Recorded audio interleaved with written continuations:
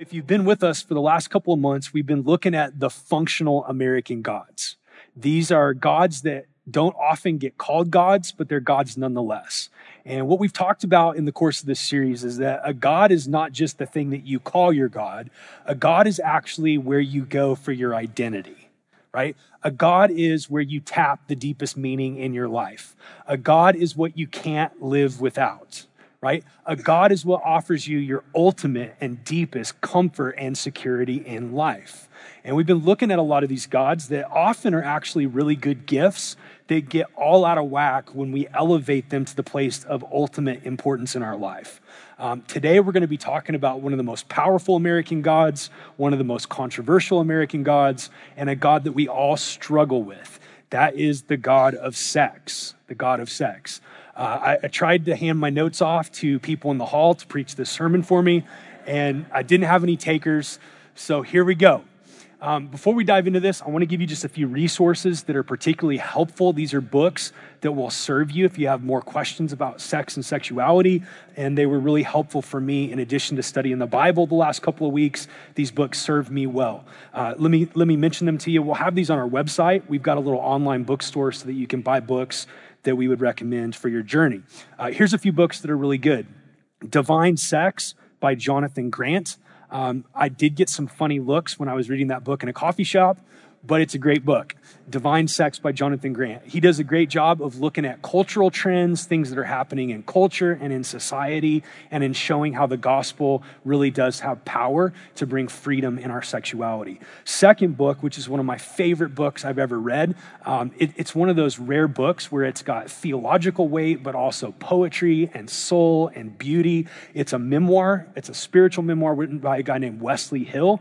It's called Washed and Waiting, and it's about his struggle as being a gay Christian that wants to follow Jesus in his sexuality. It's about his life of celibacy and the pain and difficulty of following Jesus in his sexuality. And it's a great book. Whatever your struggles are sexually, that's a book that will serve you. And it's really well written and really beautiful. And then the last book, which was the most helpful for today, and it would actually help our pastors a lot to help you if you all read it. So help us help you. It's a book called Mere Sexuality by Todd Wilson. And it's just a great book that unpacks the simplicity and the beauty of a theologically orthodox, historic take on Christian sexuality. It's not heavy-handed, it's charitable to opponents, and it's really well written. So I recommend those three. Now, having said that, let's dive in and get to work together. In the 20th century, there was this German sociologist. I know you guys love German sociologists. They do love to party. There was a German sociologist named Max Weber, and Max Weber said that science had succeeded in disenchanting the universe. Science has succeeded in disenchanting the universe. Now, that's not all bad, right? Scientific development is part of God's common grace, and we actually can have some human flourishing and thriving based on technological advances that help us shrink the world and love neighbors over oceans, and advances in medicine are good. Can I get an amen? But the problem with that statement, and the thing that's really interesting, is if you listen to a pure materialist, right? Somebody that doesn't think that there's anything transcendent in this world. There's nothing spiritual behind the scenes. If you listen to a pure materialist talk about things like love, or talk about things like beauty, or talk about things like meaning, and approach those things from a purely evolutionary point of view, there's just something about it that doesn't sit with our own experience of life or with eons of ancient wisdom. There's something missing in that disenchanted view of humanity. And I mention that because I found it really strange as I've been studying to teach on sex and sexuality that I keep coming back to C.S. Lewis and the Chronicles of Narnia. And I know that's a little weird, but hear me out. The thing I keep coming back to with Lewis and the Chronicles of Narnia was the way that he wrote about the enchantment of Narnia. The way he wrote about the deep magic of Narnia. And I think it's relevant to today's discussion because sex is deeply powerful. There's something almost magical about sex and sexuality. There's something mysterious about sex. There's power in sex that literally can create life. It's amazing. We should Just pause and think about that for a second. There's power in sex to create life. There's power in sex to take two lives and merge those lives together in really profound ways. And that magic in sex, that power in sex, can also be really dark magic. We could have hundreds of people in our church tell their stories of sexual addiction and sexual compulsion and sexual brokenness, and we would see that sometimes the magic attached to sex and sexuality is as dark as any evil witch in a fantasy universe could come up with. And I read this, or I say this, because as we talk about our culture and this God of sex, the thing that's fascinating is that we live in a world where we say simultaneously out of one side of our mouth, sex is nothing, and out of the other side of our mouth in our culture, we say sex is everything. So we say sex is nothing. We live in a disenchanted world. And sex is just mere biology to us culturally. There's no mystery in sex. There's no power in sex. There's nothing spiritual in sex. We hear it all the time. As long as it's consensual, who cares? There's nothing really deep or of substance that happens in the midst of intercourse. Sex in our culture is different from going to the bathroom or eating because you're hungry in only slight degrees. We live in a disenchanted world. Feminist writer Naomi Wolf wrote a little bit about a conversation she had with a college student, and the college student was unpacking his philosophy of sex. And basically what he was saying was he likes to get sex out of the way on the first or second date to relieve the tension so that he can then start to get to know the person that he's dating. And her question to that was, well, doesn't that remove some of the mystery of sex? And his answer was telling. He pulled his answer out of the disenchanted air that we breathe. He said, sex has no mystery. There's nothing spiritual about it. There's nothing deeper than just the exchange of bodily fluids. So in our culture, sex is nothing. It's just sex. But at the same time, there is magic in sex. There's something powerful and mysterious about our sexuality. And in the midst of the magic of sex, we actually say that not only is sex nothing, but sex is also everything. It's not important, but it's the most important. Sex in our culture is probably the primary occupant of our collective imagination, right? Cultures and individuals have imagination, and sex controls the imagination of America. It's central to almost all of our marketing, right? Like you can't buy coffee without being sold sex in our culture. Sex is central to our art and to our poetry. It's fascinating how many great shows, like the really good shows on Netflix that have great plot lines and good character development. It's amazing how almost every one of those shows puts a salacious sex scene in episode 1 or 2 that has nothing to do with the plot whatsoever, just because they know that our culture is controlled by a collective imagination that's rooted in sex. Sex in our culture is probably unanimously the option for pursuing sexual fulfillment or personal fulfillment itself. So in our culture, sex is nothing, but also sex is the path if you're going to actualize your life, if you're going to live a deep life, a significant life, a powerful life. Our culture might even be the first in history, and I don't throw those words away very often. I'm not one of those guys that likes to talk about how this is the worst moment in the history of the world. I'm not a historian, but I've read enough history to know that the world's always been kind of flipping nuts, right? But we're probably the first culture in the history of the world to allow our sexual desires to define our identity as human beings. And so sex in our culture, on one hand, it's kind of nothing. On the other hand, it's kind of everything. It's kind of everything.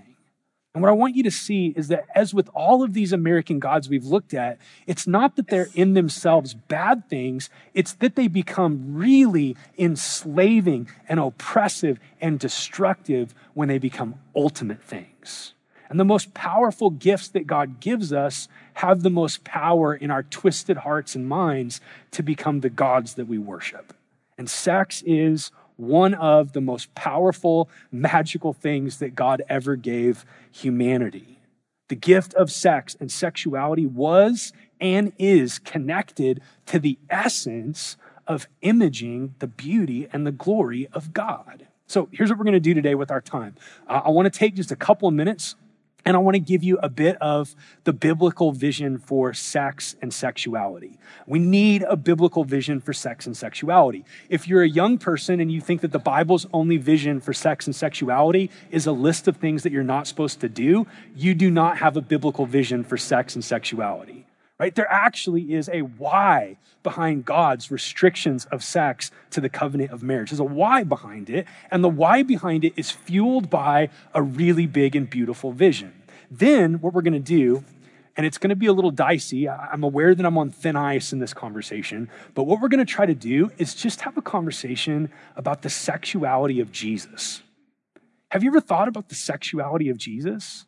Have you ever thought about just the scandal of Jesus having a Y chromosome, or Jesus reigning today on the throne of heaven and having a penis?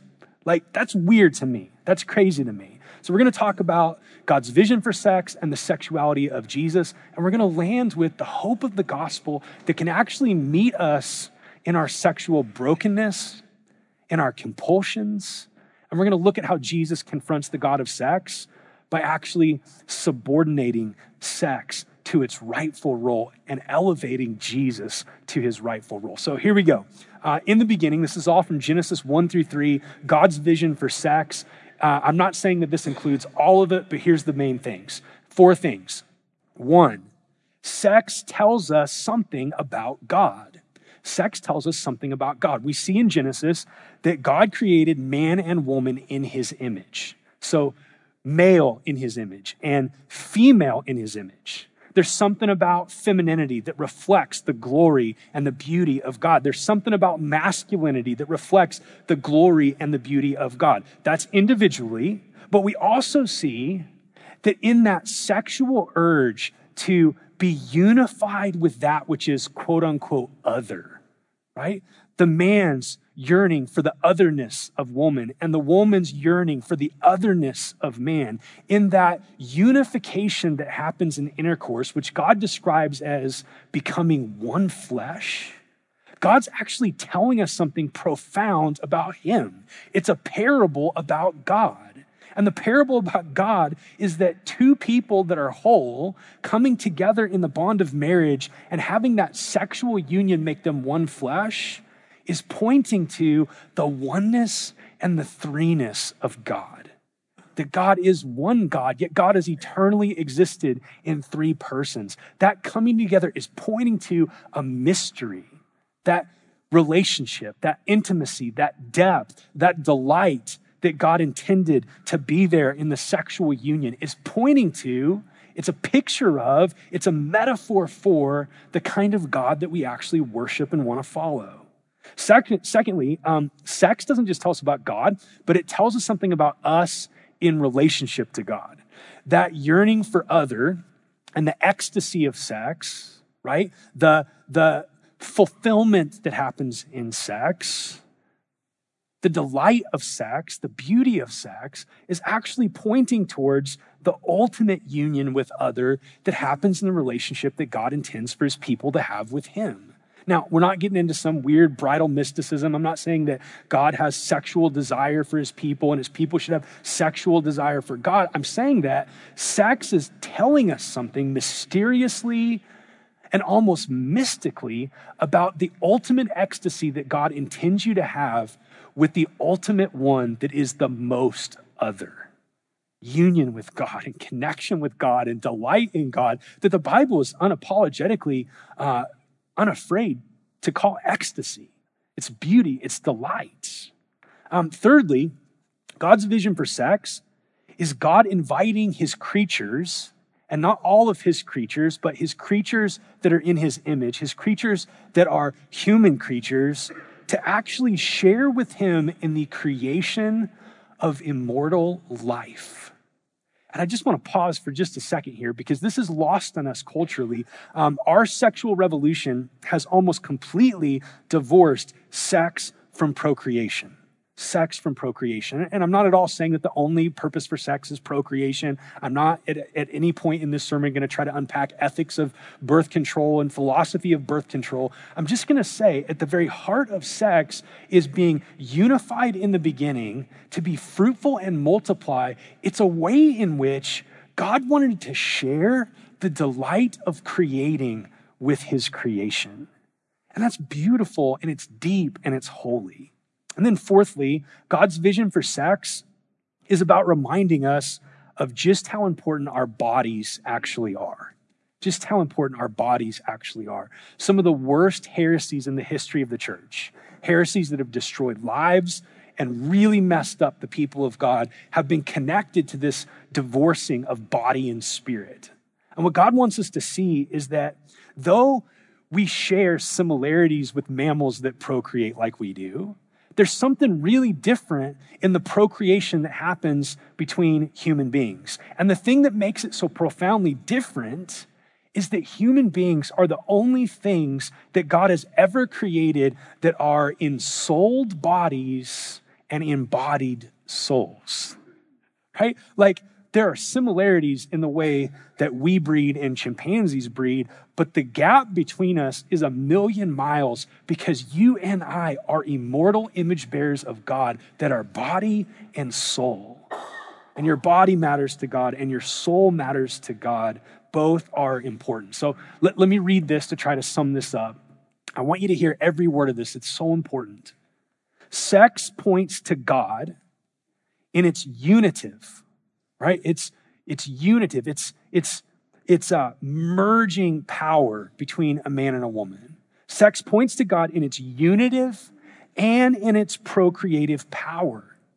And God's clear and consistent command that sex be limited to the boundary of the exclusive and permanent covenant of marriage between a man and a woman is not rooted in puritanical fear of sex.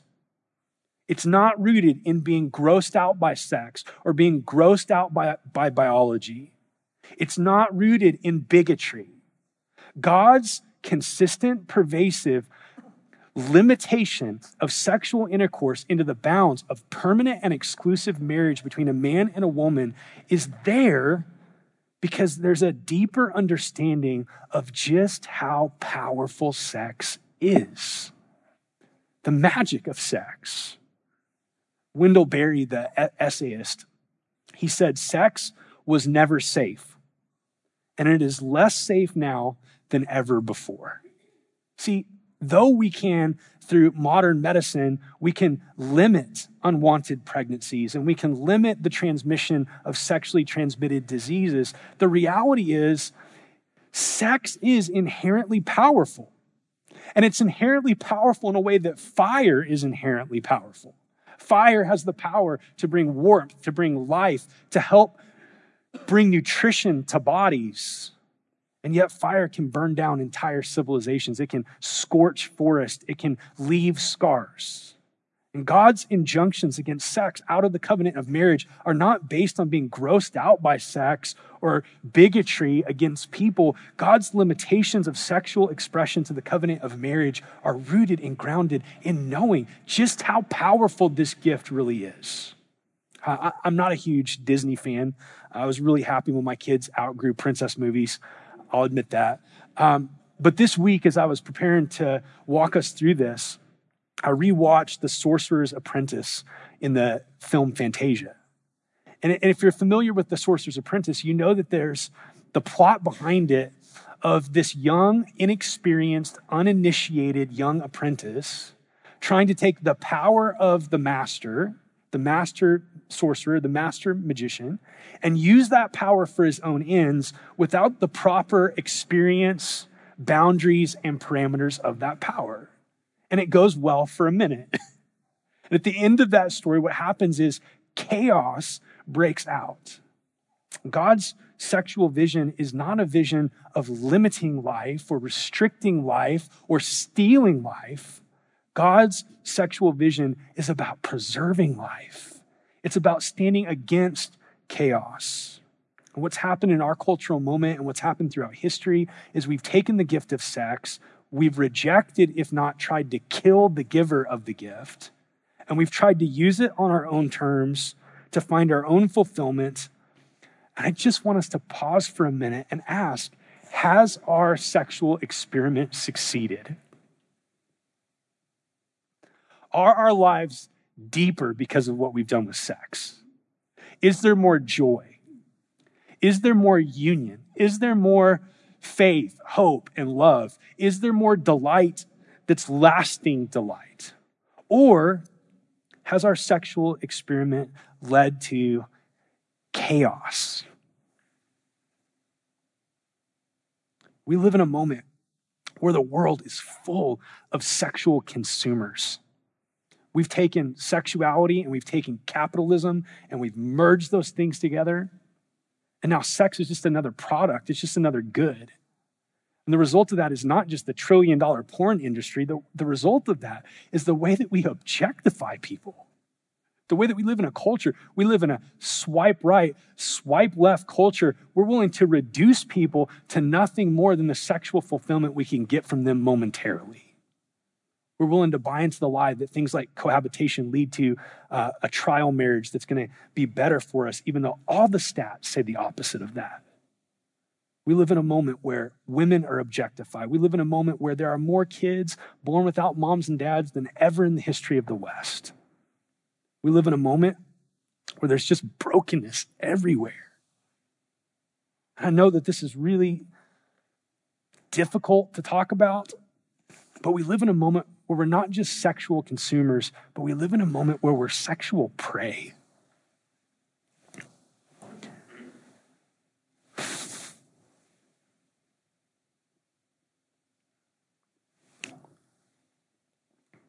As a pastor and as a dad,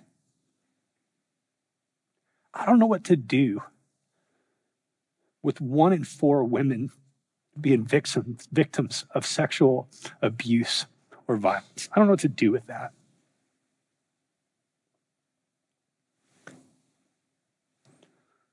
Statistically, 1 in 6 men are victims of sexual abuse and violence. Probably much higher. Men are far less likely to report sexual abuse. Man, our guts are hanging out in this room. There's baggage. Guilt is a feeling of unworthiness because of what we've done. We have that in this room. We've committed sexual sin. We've reduced people to objects. I've struggled on and off since I was a little kid with the temptation towards pornography. I'm not the only one. Guilt is rooted in the things that we've done that were wrong, and we carry that guilt. Shame is different. Shame is not regret for things that we've done. It's a sense of unworthiness because of who we are. Shame is often rooted in the sins, not that we've committed, but the sins that have been committed against us. And there's a lot of shame in this room. There's a lot of dads that we're supposed to protect and didn't. There's a lot of exposure to pornography at an early age in this room. There's a lot of sexual abuse that's happened in this room. There's a lot of sexual violence that's been done against people in this room. I'm not saying all that to try to be salacious or dramatic. I'm saying that because the God of sex, that's one of the primary gods of our culture, he demands heinous sacrifices in his worship. He demands the sacrifice of bodies, the sacrifice of women, the sacrifice of children. The God of sex is a terrible God. He's a terrible God. And the beauty of Jesus is that with all of these gods that tell beautiful lies, that promise freedom and give bondage, the beauty of Jesus is that he confronts these gods to actually set us free, to liberate captives. Jesus came to confront gods that aren't God, and he came to set us free from the bondage that those gods gave us, and he came to actually confront the God of sex. Not because sex itself is dirty, sex is a gift, but because sin has marred sex into being something God never intended it to be. And the way that Jesus confronts the God of sex is a bit shocking. Jesus confronts the God of sex not just with talks and sermons and words, although he does that. Jesus confronts the God of sex in his very sexuality, in the sexuality that Jesus takes on in the incarnation. I want to read to you from Hebrews chapter 2, starting in verse 14. Here's what it says. Since therefore the children share in flesh and blood. That's us. That's us. We share in flesh and blood. We're biological beings as well as spiritual beings. Since the children share in flesh and blood, he himself, this is the Son of God, the eternal Word, he himself partook of the same things, flesh and blood, that through death he might destroy the one who has the power of death, that is the devil, and deliver all those who through fear of death were subject to lifelong slavery. For surely it's not angels that he helps, but he helps the offspring of Abraham. Therefore, he had to be made like his brothers in every respect, so that he might become a merciful and faithful high priest in the service of God, to make propitiation for the sins of the people. For because he himself has suffered when tempted, he's able to help those who are being tempted. This paragraph is one of the most beautiful, mysterious, rich paragraphs in all of the Bible. This paragraph is pointing us to the power of the incarnation, death, and resurrection of Jesus. And what it means is Jesus, not just from the safety of heaven, but from the grit and grime of the incarnation, wants to do something to set us free from the false god of sex. Let me give you 3 or 4 things about the sexuality of Jesus.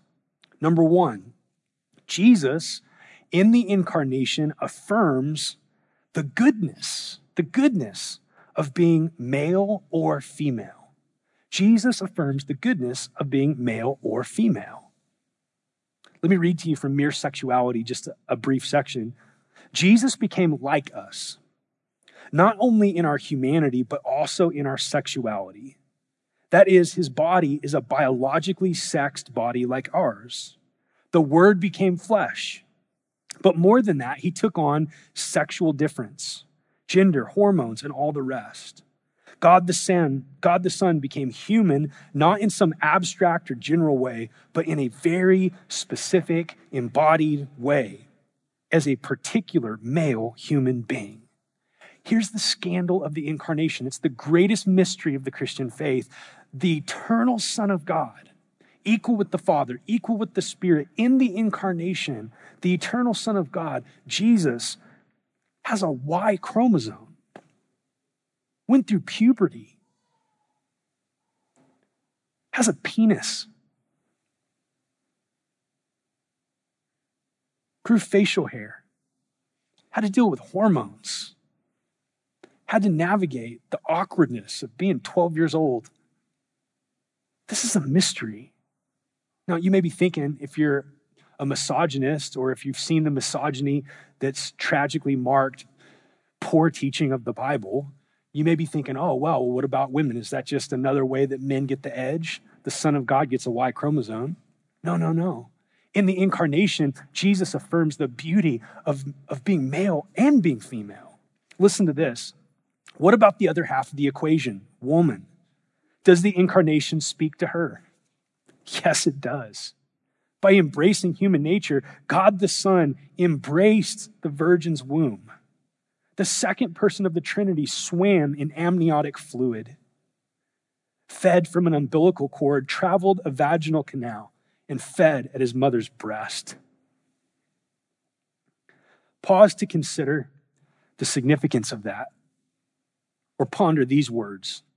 Through the umbilical cord, he is this particular man, the son of this particular woman, the bearer of the whole previous genetic history of her people, and the recipient of innumerable hereditary features. The point is this: through the incarnation, God the Son embraced male and female sexuality to its core. He didn't sidestep human sexuality, rather, he embraced it fully.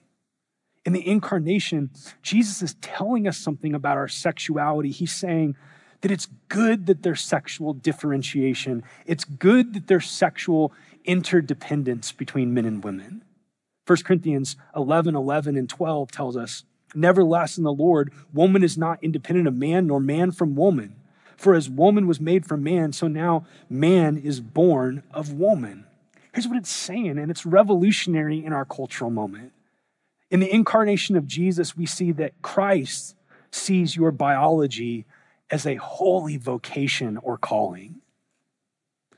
You're either male and called to be male for the glory of God, or you're female and called to be female to the glory of God, male to the glory of God and for the good of others, female to the glory of God and the good of others. Jesus affirms the goodness of being male and female. In addition, secondly, Jesus denies the necessity of sexual activity for a good life. He doesn't deny the goodness of sex. He denies the necessity of sexual activity to live a good and rich life. Jesus lived the richest life of any human being that's ever lived. Even people that don't love and follow Jesus as God have to admit that he has marked the totality of human history since 2,000 years ago, and he's marked it profoundly. He's the most significant historical figure in the history of the world, and Jesus, who lived that rich and deep life, died a virgin at 33 years old. Scripture tells us that he was tempted in all the ways we are. Jesus had to deal with the biological realities of erections and hormones. But Scripture tells us that he was tempted in all the ways that we are, but he did it without sin. Jesus never indulged a lustful thought about a woman. Jesus never engaged in a sexual touch. Jesus never allowed sexual temptation to master him. And some of you have this weird view of Jesus that's more Gnostic than it is Christian, where Jesus just kind of appeared to be a human being, but he just really overpowered all that with his godness. Jesus, 100% God, but 100% man. Meaning it's really breathtaking that he went through that and endured that, and it certainly wasn't easy. C.S. Lewis nailed it. He wrote this: "Only those who try to resist temptation know how strong it is. Christ, because he was the only man who never yielded to temptation, is also the only man who knows to the full what temptation means, the only complete realist." Jesus lived a beautiful life, a rich life, a joy-filled life, and his life refutes the cultural narrative that the only way to experience depth and fulfillment and identity is through sexual activity.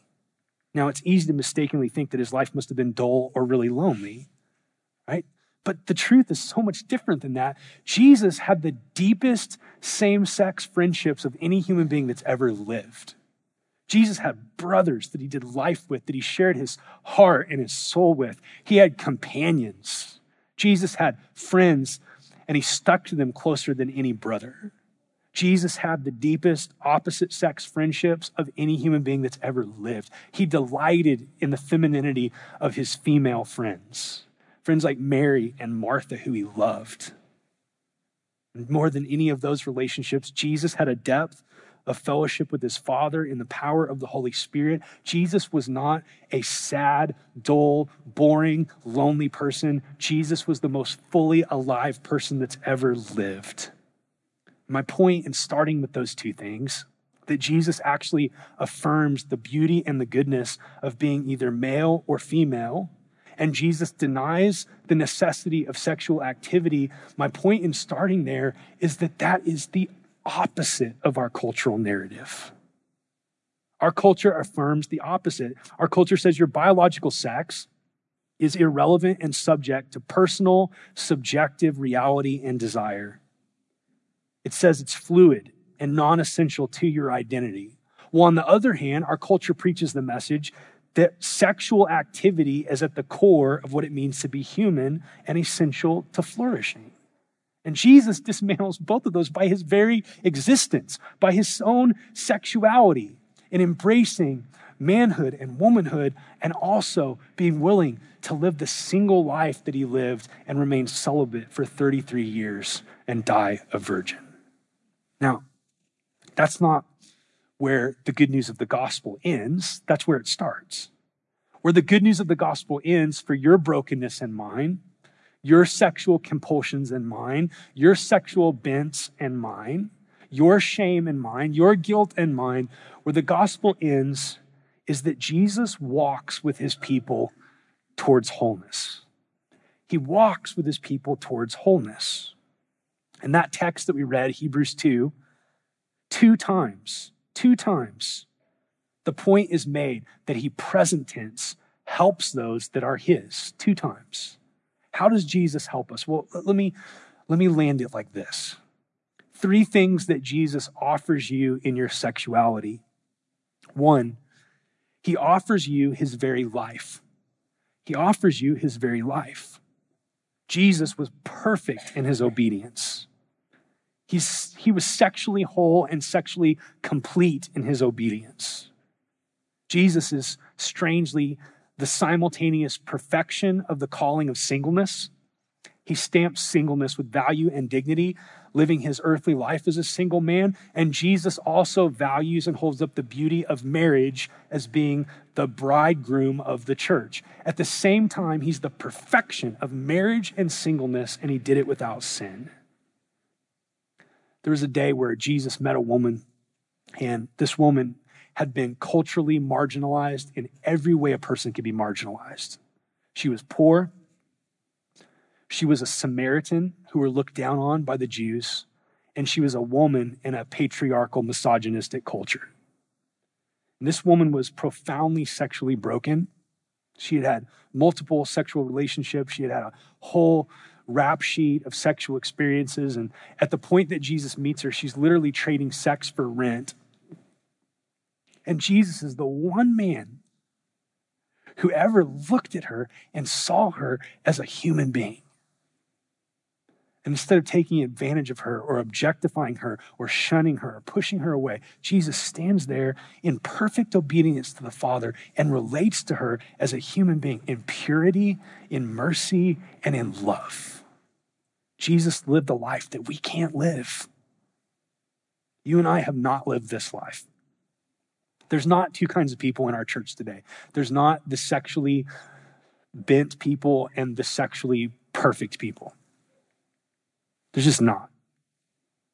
And if you think that you're sexually perfect and without sin, you need to read the very words of Jesus, who said, hey man, even if you lust for a woman in your heart, you've committed adultery. We're messed up. I'm messed up. You're messed up. But Jesus lived the life of perfect obedience in our place so that secondly, he could offer not just his life, but that he might offer us his death.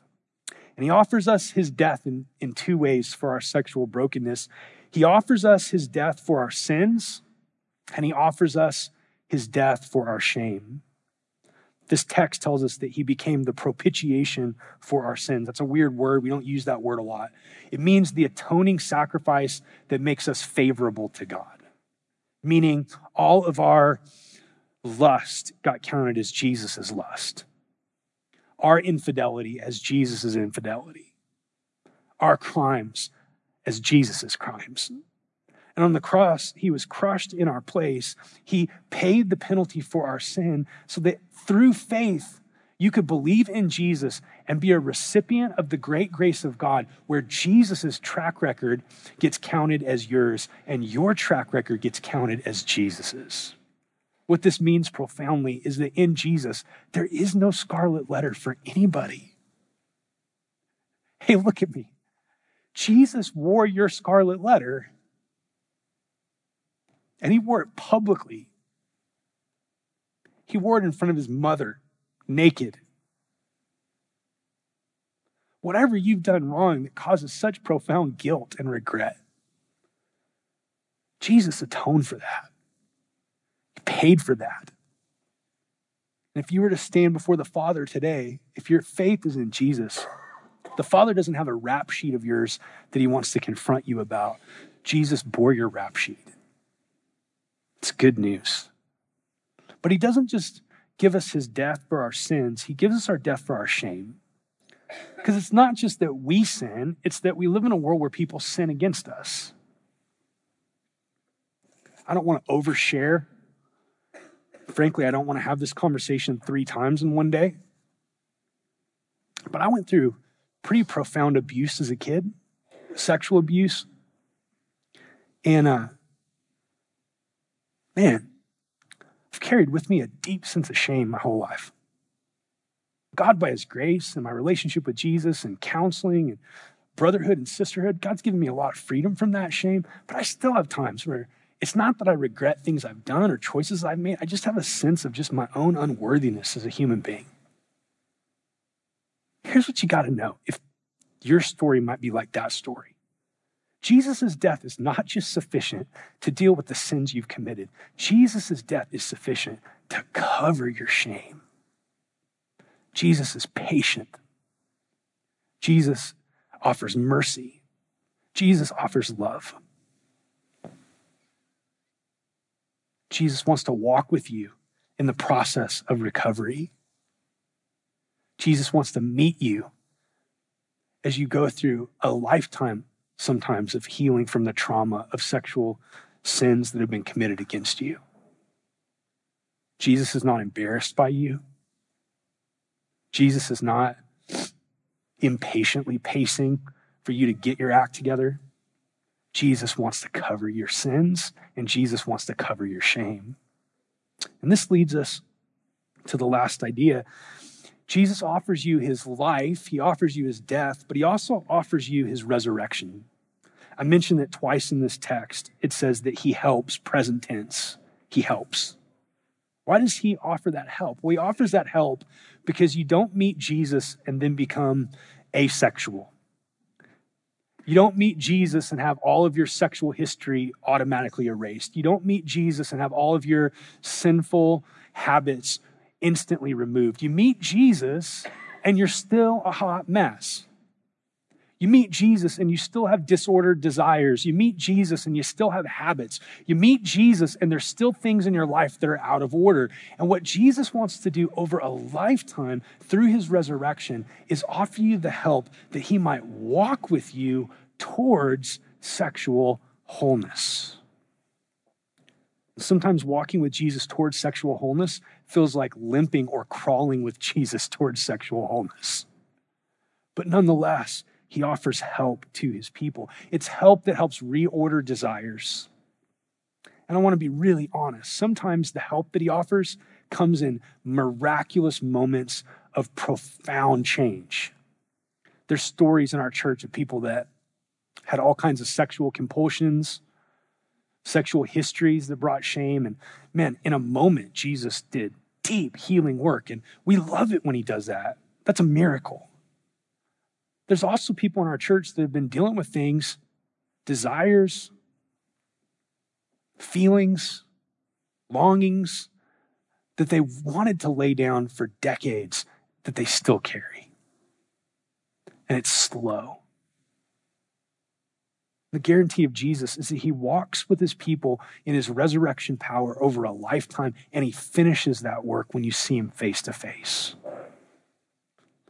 The Apostle Paul wrote these words to Christians that were sexually messed up like Christians are today. 1 Corinthians chapter 6, listen to these words in closing. Flee from sexual immorality.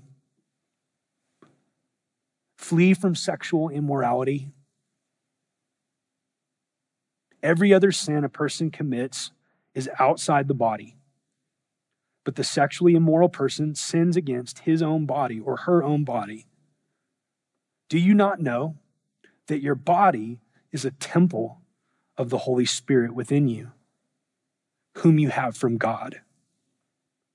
You are not your own. You were bought with a price. So glorify God in your body. You are not your own. You were bought with a price. For some, that sounds like the most restrictive thing you've ever heard.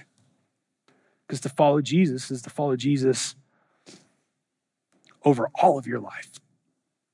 His lordship over your time, your money, your desires, your affections, your genitals, your intimacy, your bedroom. And the lordship of Jesus, for some, it's like, man, I don't want to be bought. I don't want to be all in. For others who know what it means, being bought with a price is the greatest news in the whole world because it means that you belong to him He's paid for you. The totality of your life is his, and he's invested his very blood in the project of transforming you into the image of God. And it's the best news in the world. Like one of the old catechisms says, what's our hope in life and in death? The answer, that we are not our own. That's good news, because we've been really crappy gods of ourselves. And Jesus, as Lord of your life and Lord of your body, wants to walk with you towards greater freedom and greater wholeness, so that the God of sex that demands terrible sacrifices can be dethroned. As we close this today, I want to pray for you. For some, today is the beginning of a lot of conversations you need to have. And I would just tell you that though our cultural narrative is that sex is totally private, the reality is in the church, sex is not just a private thing. Now, that doesn't mean that Christians have the right to be gossips or busybodies, but you're not going to grow in wholeness in isolation. Jesus needed his friendships with men and women, and he needed his relationship with his Father to walk in the wholeness that he walks in. We need the same thing if we're going to grow in wholeness, if we're going to receive the grace of God, flee sexual immorality.